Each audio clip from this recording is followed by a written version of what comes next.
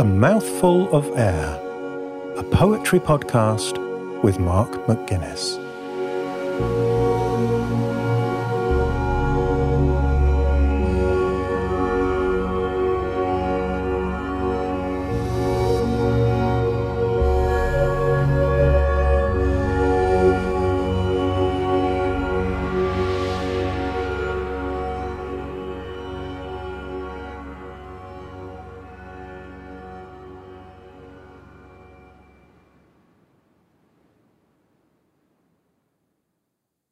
Organza by Selina Rodrigues. 2 seasons ahead, satin and feathers glisten in polythene sheets like wings and rise to me through the invisible floors. My skirt rustles. One mutters, one sings. I pause and my fingers trace a stitch dropped in Dhaka. A button lost in Beijing. Crepe and tulle to slice and print. Could you ever pause and be held in velvet capes or upon the lace bibs? This cuff for a breeze, this brim for clouds, you sit in patterns as machines were for our want in the bright dark shop fronts. Autumn, winter, you work hot-fingered, I search beautiful racks, but nothing fits, I tell you, cold-faced, in spring, summer. You tend the moleskin and finely chewed silk that shine and glint in everyday streets.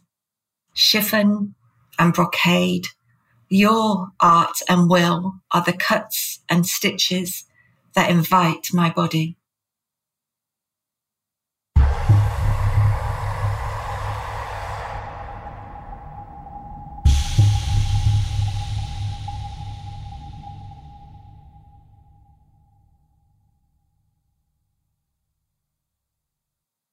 Selina, where did this poem come from? Well, I think, Mark, no single source or place. It's about clothes. It's about the clothes manufacturing industry. But I think it's about the desire that's wrapped up in clothes. So, and what clothes say about us. So even people that may think I'm not that bothered about what I wear, our choices say something and mean something. And it's also about the passages of time, money, labour between those that wear the clothes and those that manufacture them.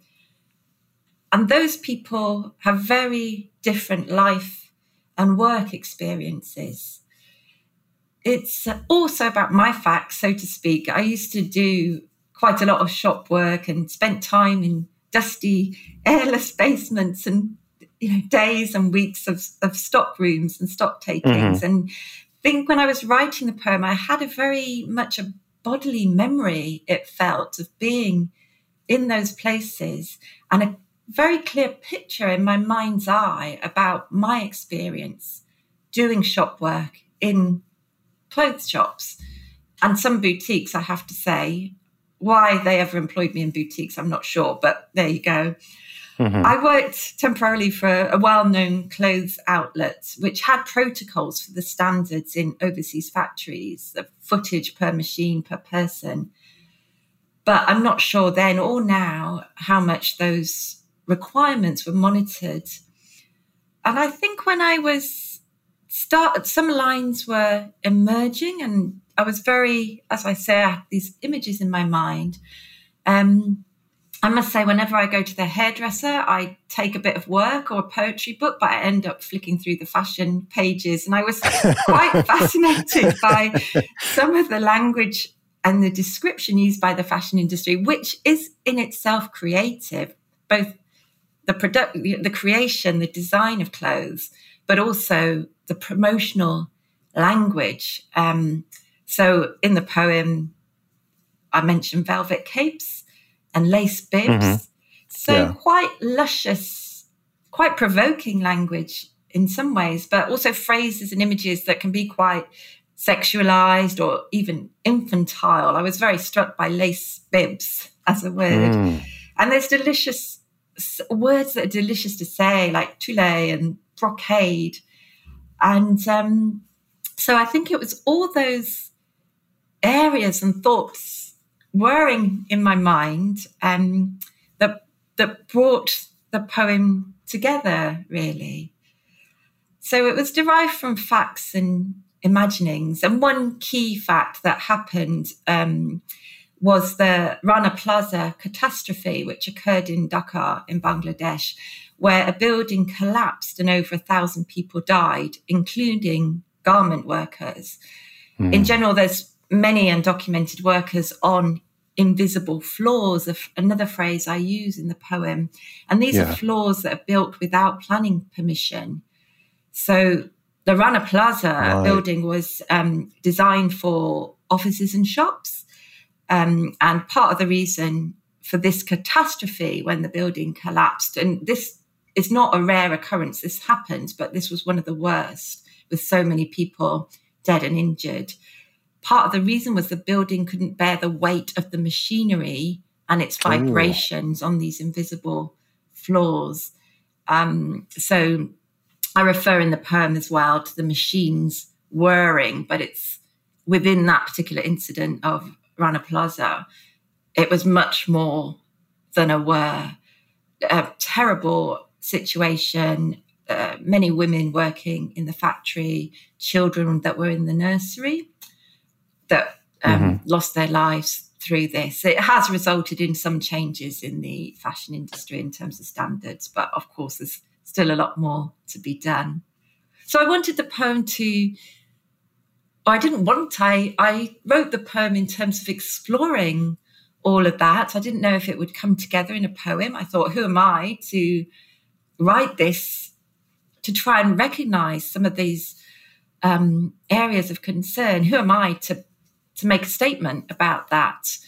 Will this be one poem? Will it be a few, etc.? Organza, the poem you've just heard, is the result of all of that. Yeah, because this poem is part of a whole collection, really, where one of the biggest themes is work and the workplace. And that's quite unusual in poetry, isn't it? I mean, Dana Joyer had quite a nice essay on business and poetry, where he looked at some of the works and careers of some of the big 20th century poets. And he said, look, these were all people working in business. He said, but they never wrote about it. And so why do you think most poets, most of the time, ignore work? That's a very interesting question. And it would be what I hope to do with this collection of work poems is to be able to do more exploration of those types of questions.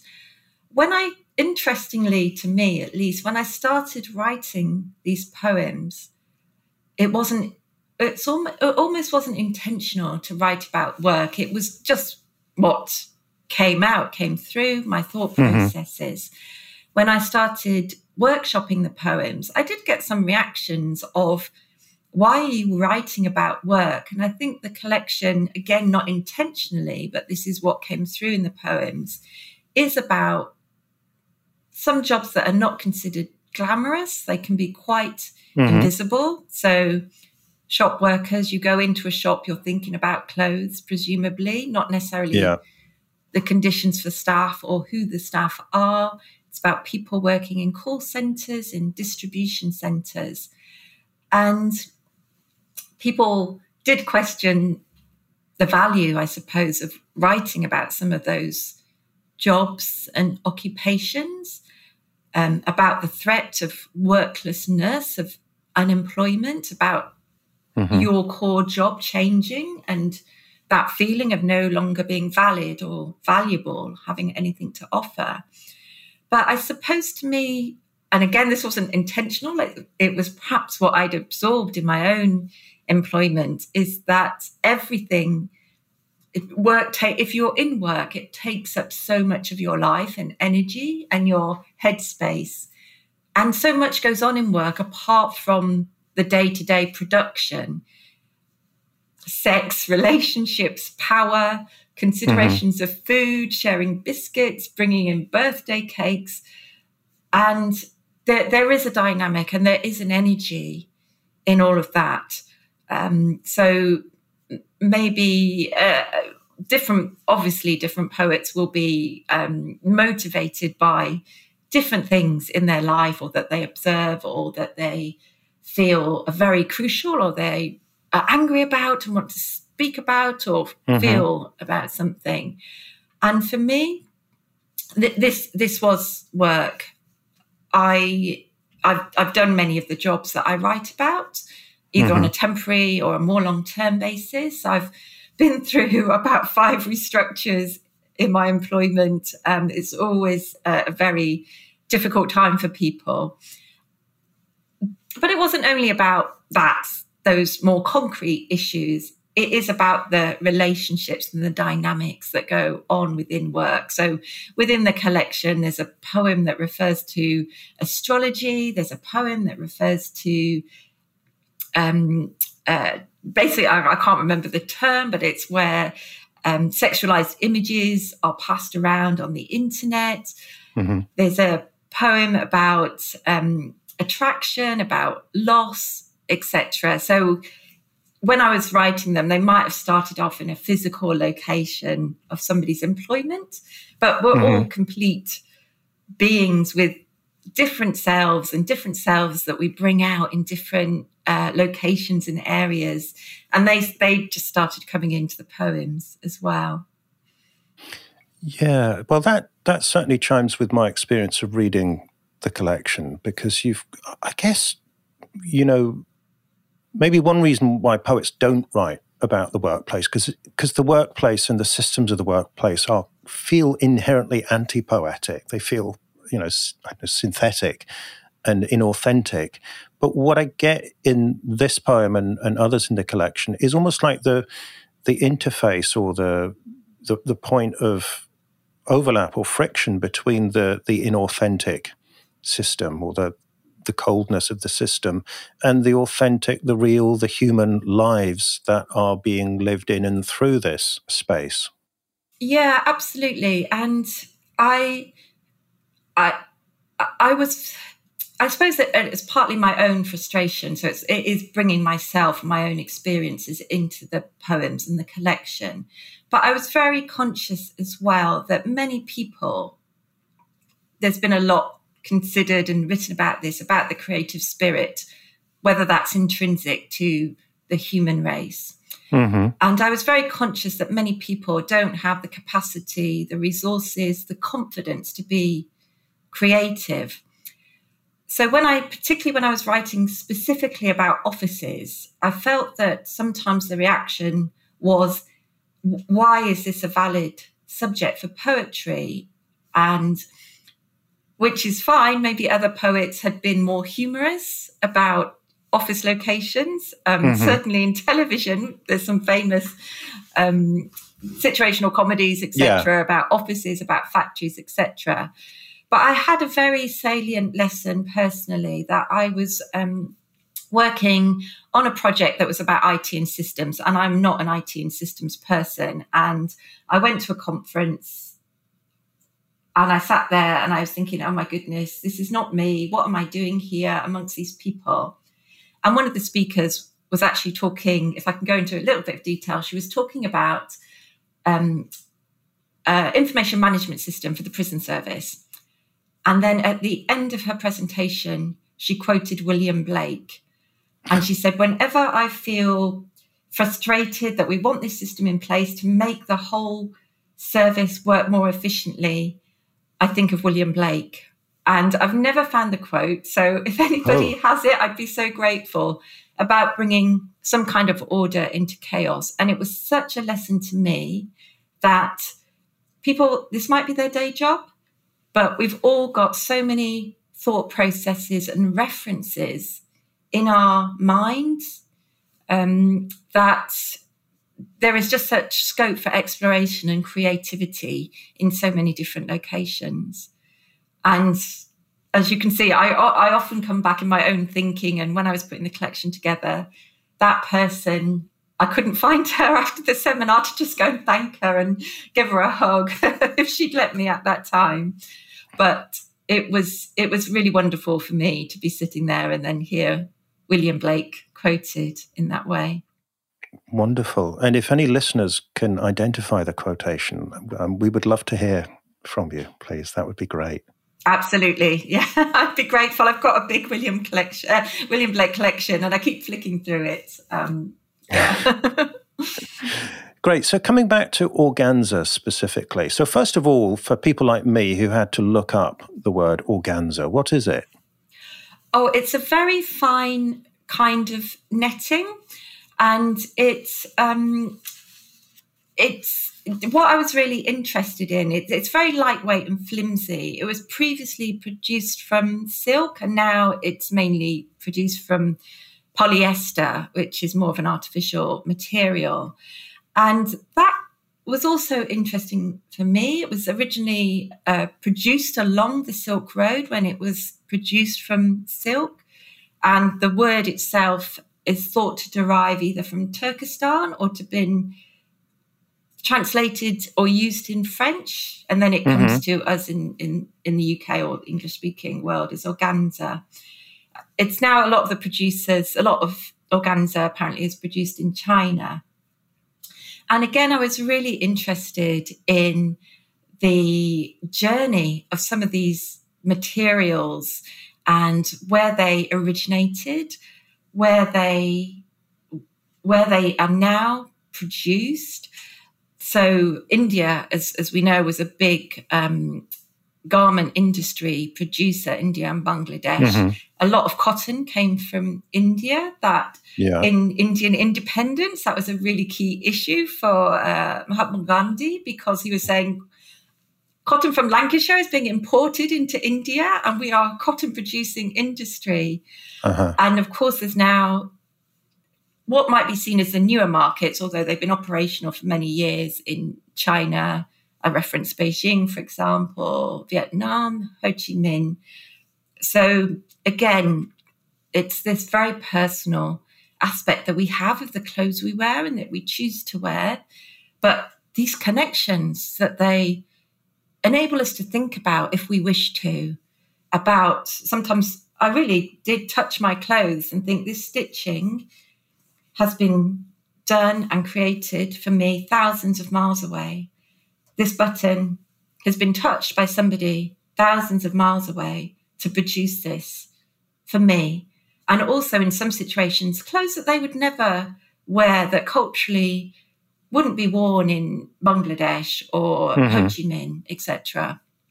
So I'm not saying I can speak for those people. Of course I can't. And there's many sociologists and activists enabling those people's words and their own creativity to be heard. So it was somewhat about my imaginings. But again, as I say, the journey of some of those materials, the origins, where they would have been originally produced, how the words came into our language, really I found quite fascinating and very, very, very live for me. Live is a good word, isn't it? Because it is, clothing, you don't get a lot more intimate than that.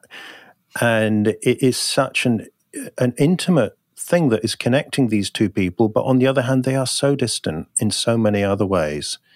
I think this is quite an unsettling paradox in the poem, that these people are so, in one sense, so close, but so far away. Yes, and I think I didn't want to resolve anything, or I couldn't resolve anything in the poem. And so there is some phrasing within the poem, this, I tell you cold face, you work hot-fingered. You work hot-fingered is actually quite objectifying a phrase. It puts people at a distance. It maybe is a bit of a generalization. What do I know about how they work? And so I wanted to, or perhaps it wasn't even conscious, that's how the poem emerged in terms of those undercurrents of emotion. But I think as well with the ending, I couldn't really resolve anything. Nothing can be resolved in this poem. It can explore, I suppose that's the main aspect for the poem. For me, it's an exploration. But I couldn't really resolve anything. I could only describe and explore those different dynamics, really. And I once read this poem at a reading, and somebody came up to me afterwards and said, "Oh my goodness, it's so difficult, isn't it, about buying, when we are consumers, and we're very much consumers in Europe and North America, etc." And it did, it makes me reflect on a lot of things. Probably about a third of my wardrobe and accessories is from secondhand shops. It used to make me laugh that people then started calling secondhand items vintage. I really didn't know what they meant for a while. And I was like, oh my goodness, a Choose Life t-shirt from the 80s is now considered vintage because it's so descriptive of the time that it was produced and fashionable. So all of those interrelations, I think, are threaded through the poem.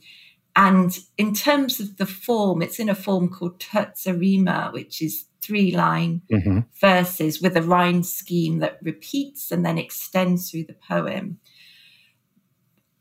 Again, that wasn't intentional, but I knew about that particular form of writing a poem. And that's what the lines fell into. And when I came upon that form of those 3-line verses with rhymes within it, that helped me propel the poem forward. Yeah, I mean, it's a beautiful form, and it's wonderfully intricate and interlinked, and it's always got that propulsion for it. And obviously, for poetry lovers, terza rima will always be associated with Dante and his Divine Comedy. Were there any associations or connotations with Dante for you in this? Not with Dante, but I did read about the form. As I was writing it, I did read about it. I'm not so wedded to forms to think it's got to be absolutely accurate in terms of meter, syllables, etc., rhyme schemes. But I did read bits of Dante, if you don't mind me describing Dante in bits. Obviously a wonderful poet. In order to understand what he did, I also, one very famous one, which I saw actually on the Poems on the Underground yesterday, by sheer coincidence, is Shelley Ode to the Wild Wind. Yes. Derek Walcott, Omeros, is some of it, it is written in terza rima, but in a very loose form. And I listened to the recordings of Derek Walcott, and that music and the lyricalism and the propelling, the back and forth of the form, I think, obviously, I mean, they're far finer poets and more accomplished than I am. But just listening to that, terza rima does have a certain form, but because of that musicality in it, I think it gives space and a kind of lyric to it as well. If I can just briefly quote the poet and editor Linda France, much more knowledgeable than me, she described terza rima saying, "Its intricacy and unfolding suggests mystery of the unknown, and that the meaning of the poem weaves itself between the lines." I'm not saying my poem achieves all of that, but the rhyme and the repetition of rhyming sounds perhaps enabled me to suggest a link between the different personas in the poem, even those that are miles apart. And the attitude of the wearer of the clothes towards the person creating the clothes, it's not always an affectionate or sympathetic attitude. And I guess the 3-line verses just gave me space to explore that. If I'd put it in 4-line verses, for example, it might have felt a bit too much of a block, and that each verse had to have a conclusion. Yeah. So working with that particular form, again, perhaps not consciously, but maybe gave me the space to explore these interconnections and these different themes. Because it usually doesn't conclude, does it? I mean, in Dante, he gets to the end of the canto and there's that single line on its own, and then it's almost like, quite often it's like a cliffhanger for the next canto, so it's to be continued, which feels appropriate to the theme here. And, I mean, it's interesting you talk about propulsion. I often think of terza rima as like a propeller blade with three, the three rhymes being like three blades that keep spinning and keeping the poem moving forward. And in terms of the way you handled it, I think you've struck a really nice balance here, because on the one hand, you've got Dante and Shelley who really stick very strictly to the meter, and they've got full rhymes, which obviously is really hard for Shelley to do, harder in English than it is than Italian. And T.S. Eliot said, he was just so in awe that Shelley had managed to do this. But the Walcott, I think, is another great example, because it's obviously much looser, his handling of it, but obviously a similar sense of momentum.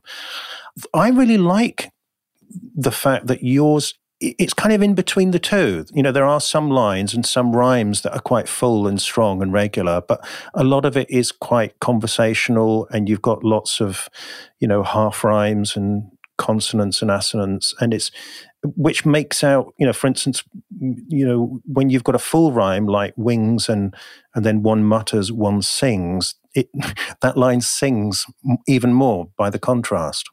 Yes, I was reflecting on this when I was thinking about talking to you today. So it's really interesting to me that you've raised it as well. And I like rhyme. I do use rhyme in poems, but I often use half rhyme. So It's not immediately obvious, perhaps. And sometimes I write a poem and then I think, oh my goodness, this is emerging in rhyme. So it's not obvious to me as I'm writing it.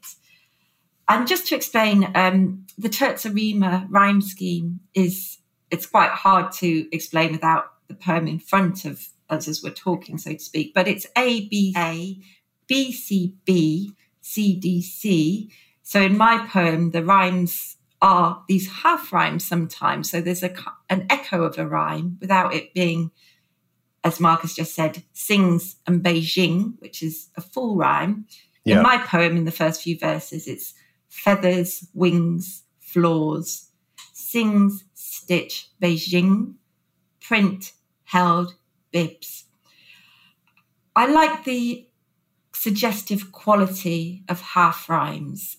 I think it can draw a reader in, and perhaps a reluctant reader. I think as children, we're often sharing poems that have full rhyme, because it's so much fun, and it's so much fun even if they're a bit nonsensical. And of course, nonsense verse is a great thing as well, a great invention, a poetic invention. Yeah.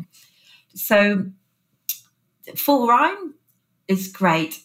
I quite like using half rhyme because of the suggestive quality, and because of that echoing, and because it doesn't necessarily always block the poem or what you're going to do next, because I suppose in a way you've given yourself a bit of freedom to use half rhyme. And it is obviously phenomenal when people can use full rhyme in form. And sometimes, again, I will read poems and then come to the end, and then it's not until the fourth time I read it, I think, oh my goodness, this is in rhyme. I didn't even realize, because I was so absorbed by the words and the meaning.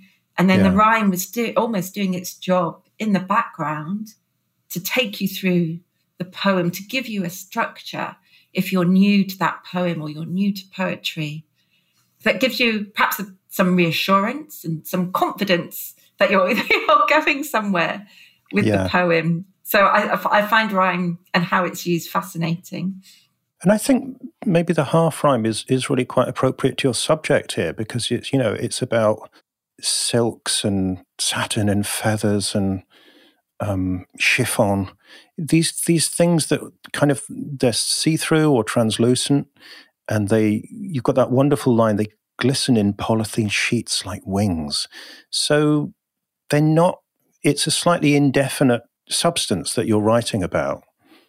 That's the theme, and it feels like if you had, full rounded rhymes, that wouldn't quite fit that quality. Yes, that's a really interesting comment, Mark, because when I was looking into some of these materials, I realized without knowing the background or the craft within creating the materials, some of them, the whole point for things like organza and chiffon is for it to be quite lightweight and flimsy and to have quite a loose weave. Now, I don't understand all the technicalities of that, but again, it was quite interesting that when I took a step back, when I put these words in the poem, in my drafting, and then I'd gone to actually do a bit of research into the source of the materials or the craft of the materials, it was about some of these more lightly woven, they're not strongly connected in the stitch, so to speak. So it is quite interesting that comes through in the poem as well. Yeah, lightly woven would be a good description of the way you've used Terzarima here, wouldn't it? Yes. And I think that particular line that you just referred to, in polythene sheets like wings, that was one of my experiences of being in the basements and doing the stock taking with the clothes and taking them out onto the shop floor and them needing to be, basements are very, very dusty. You're handling all these materials. They've been pressed with particular synthetic lotions, for want of a better word. So your fingers become very dusty. Your fingers start to pick up some of those materials that the clothes have been produced with, whether it's the dye, whatever material they use to press the clothes so that they've got a really specific crease, etc. So it was, again, this really strange relationship with these clothes, that you're doing something actually quite mundane in a not very glamorous location of the basement.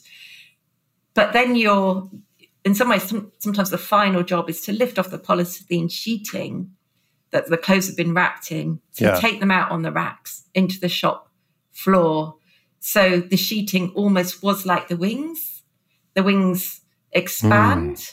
And the garment is revealed and then taken out for its showing on the shop floor to encourage the consumer. There's a very theatrical quality, isn't it? It's like that scene, it's like being backstage when you're down in the basement.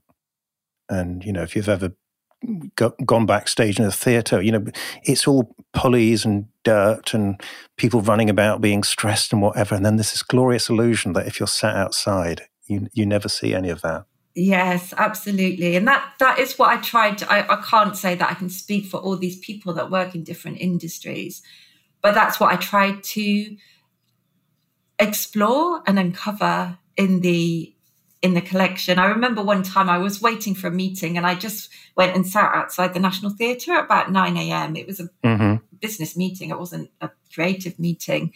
And I was, oh my goodness, all these trucks were pulling up with materials, the stage hands were going in. There was a whole other industry going on at 9 a.m. in the morning, 12 hours or 10 hours before a production would be on stage.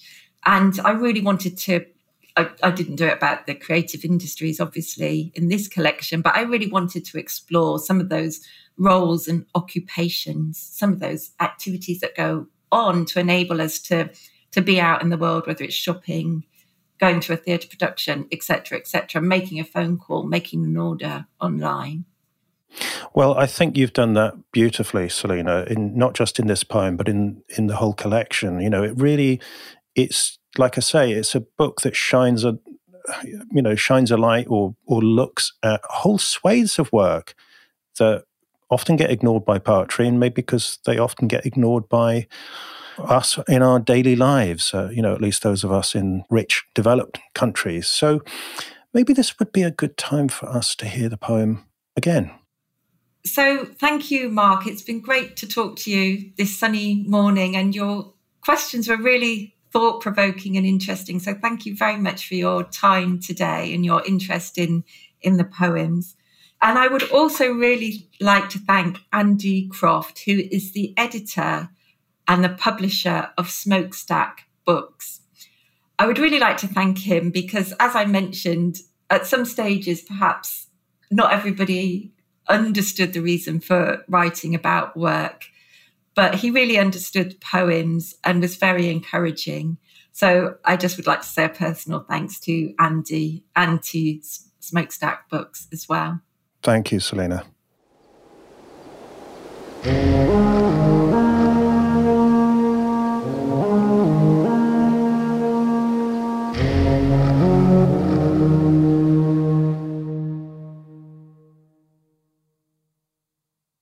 Organza by Selina Rodrigues. 2 seasons ahead, satin and feathers glisten in polythene sheets like wings and rise to me through the invisible floors. My skirt rustles. One mutters, one sings. I pause and my fingers trace a stitch dropped in Dhaka, a button lost in Beijing. Crepe and tulle to slice and print. Could you ever pause and be held in velvet capes or upon the lace bibs? This cuff for a breeze, this brim for clouds, you sit in patterns as machines were for our want in the bright dark shop fronts. Autumn, winter, you work hot-fingered, I search beautiful racks, but nothing fits, I tell you, cold-faced, in spring, summer. You tend the moleskin and finely chewed silk that shine and glint in everyday streets. Chiffon and brocade, your art and will are the cuts and stitches that invite my body.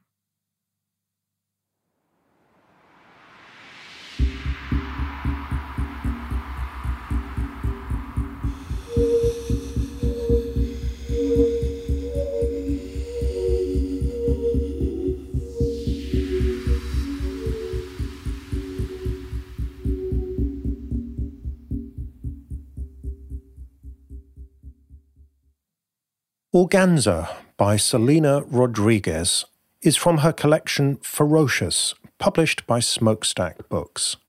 The collection uncovers and celebrates work and call centres, cleaners, computers, online desires and migratory workers. Her pamphlet, The Visitors, is published by Wild Pressed Books. She was 3 times selected Poet in Residence for the Poetry School Open Gardens. She is an editor and board member for Magma Poetry magazine and co-hosts the monthly Shuffle readings at the Poetry Cafe in London. Selina is of mixed-race Indian parentage, has lived at 3 points of a triangle in England, and now lives in London.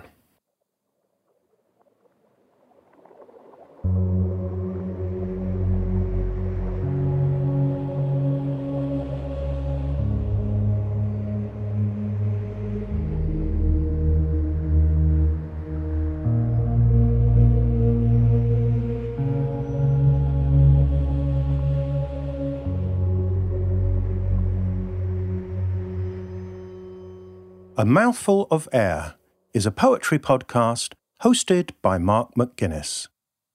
New episodes are released every other Tuesday.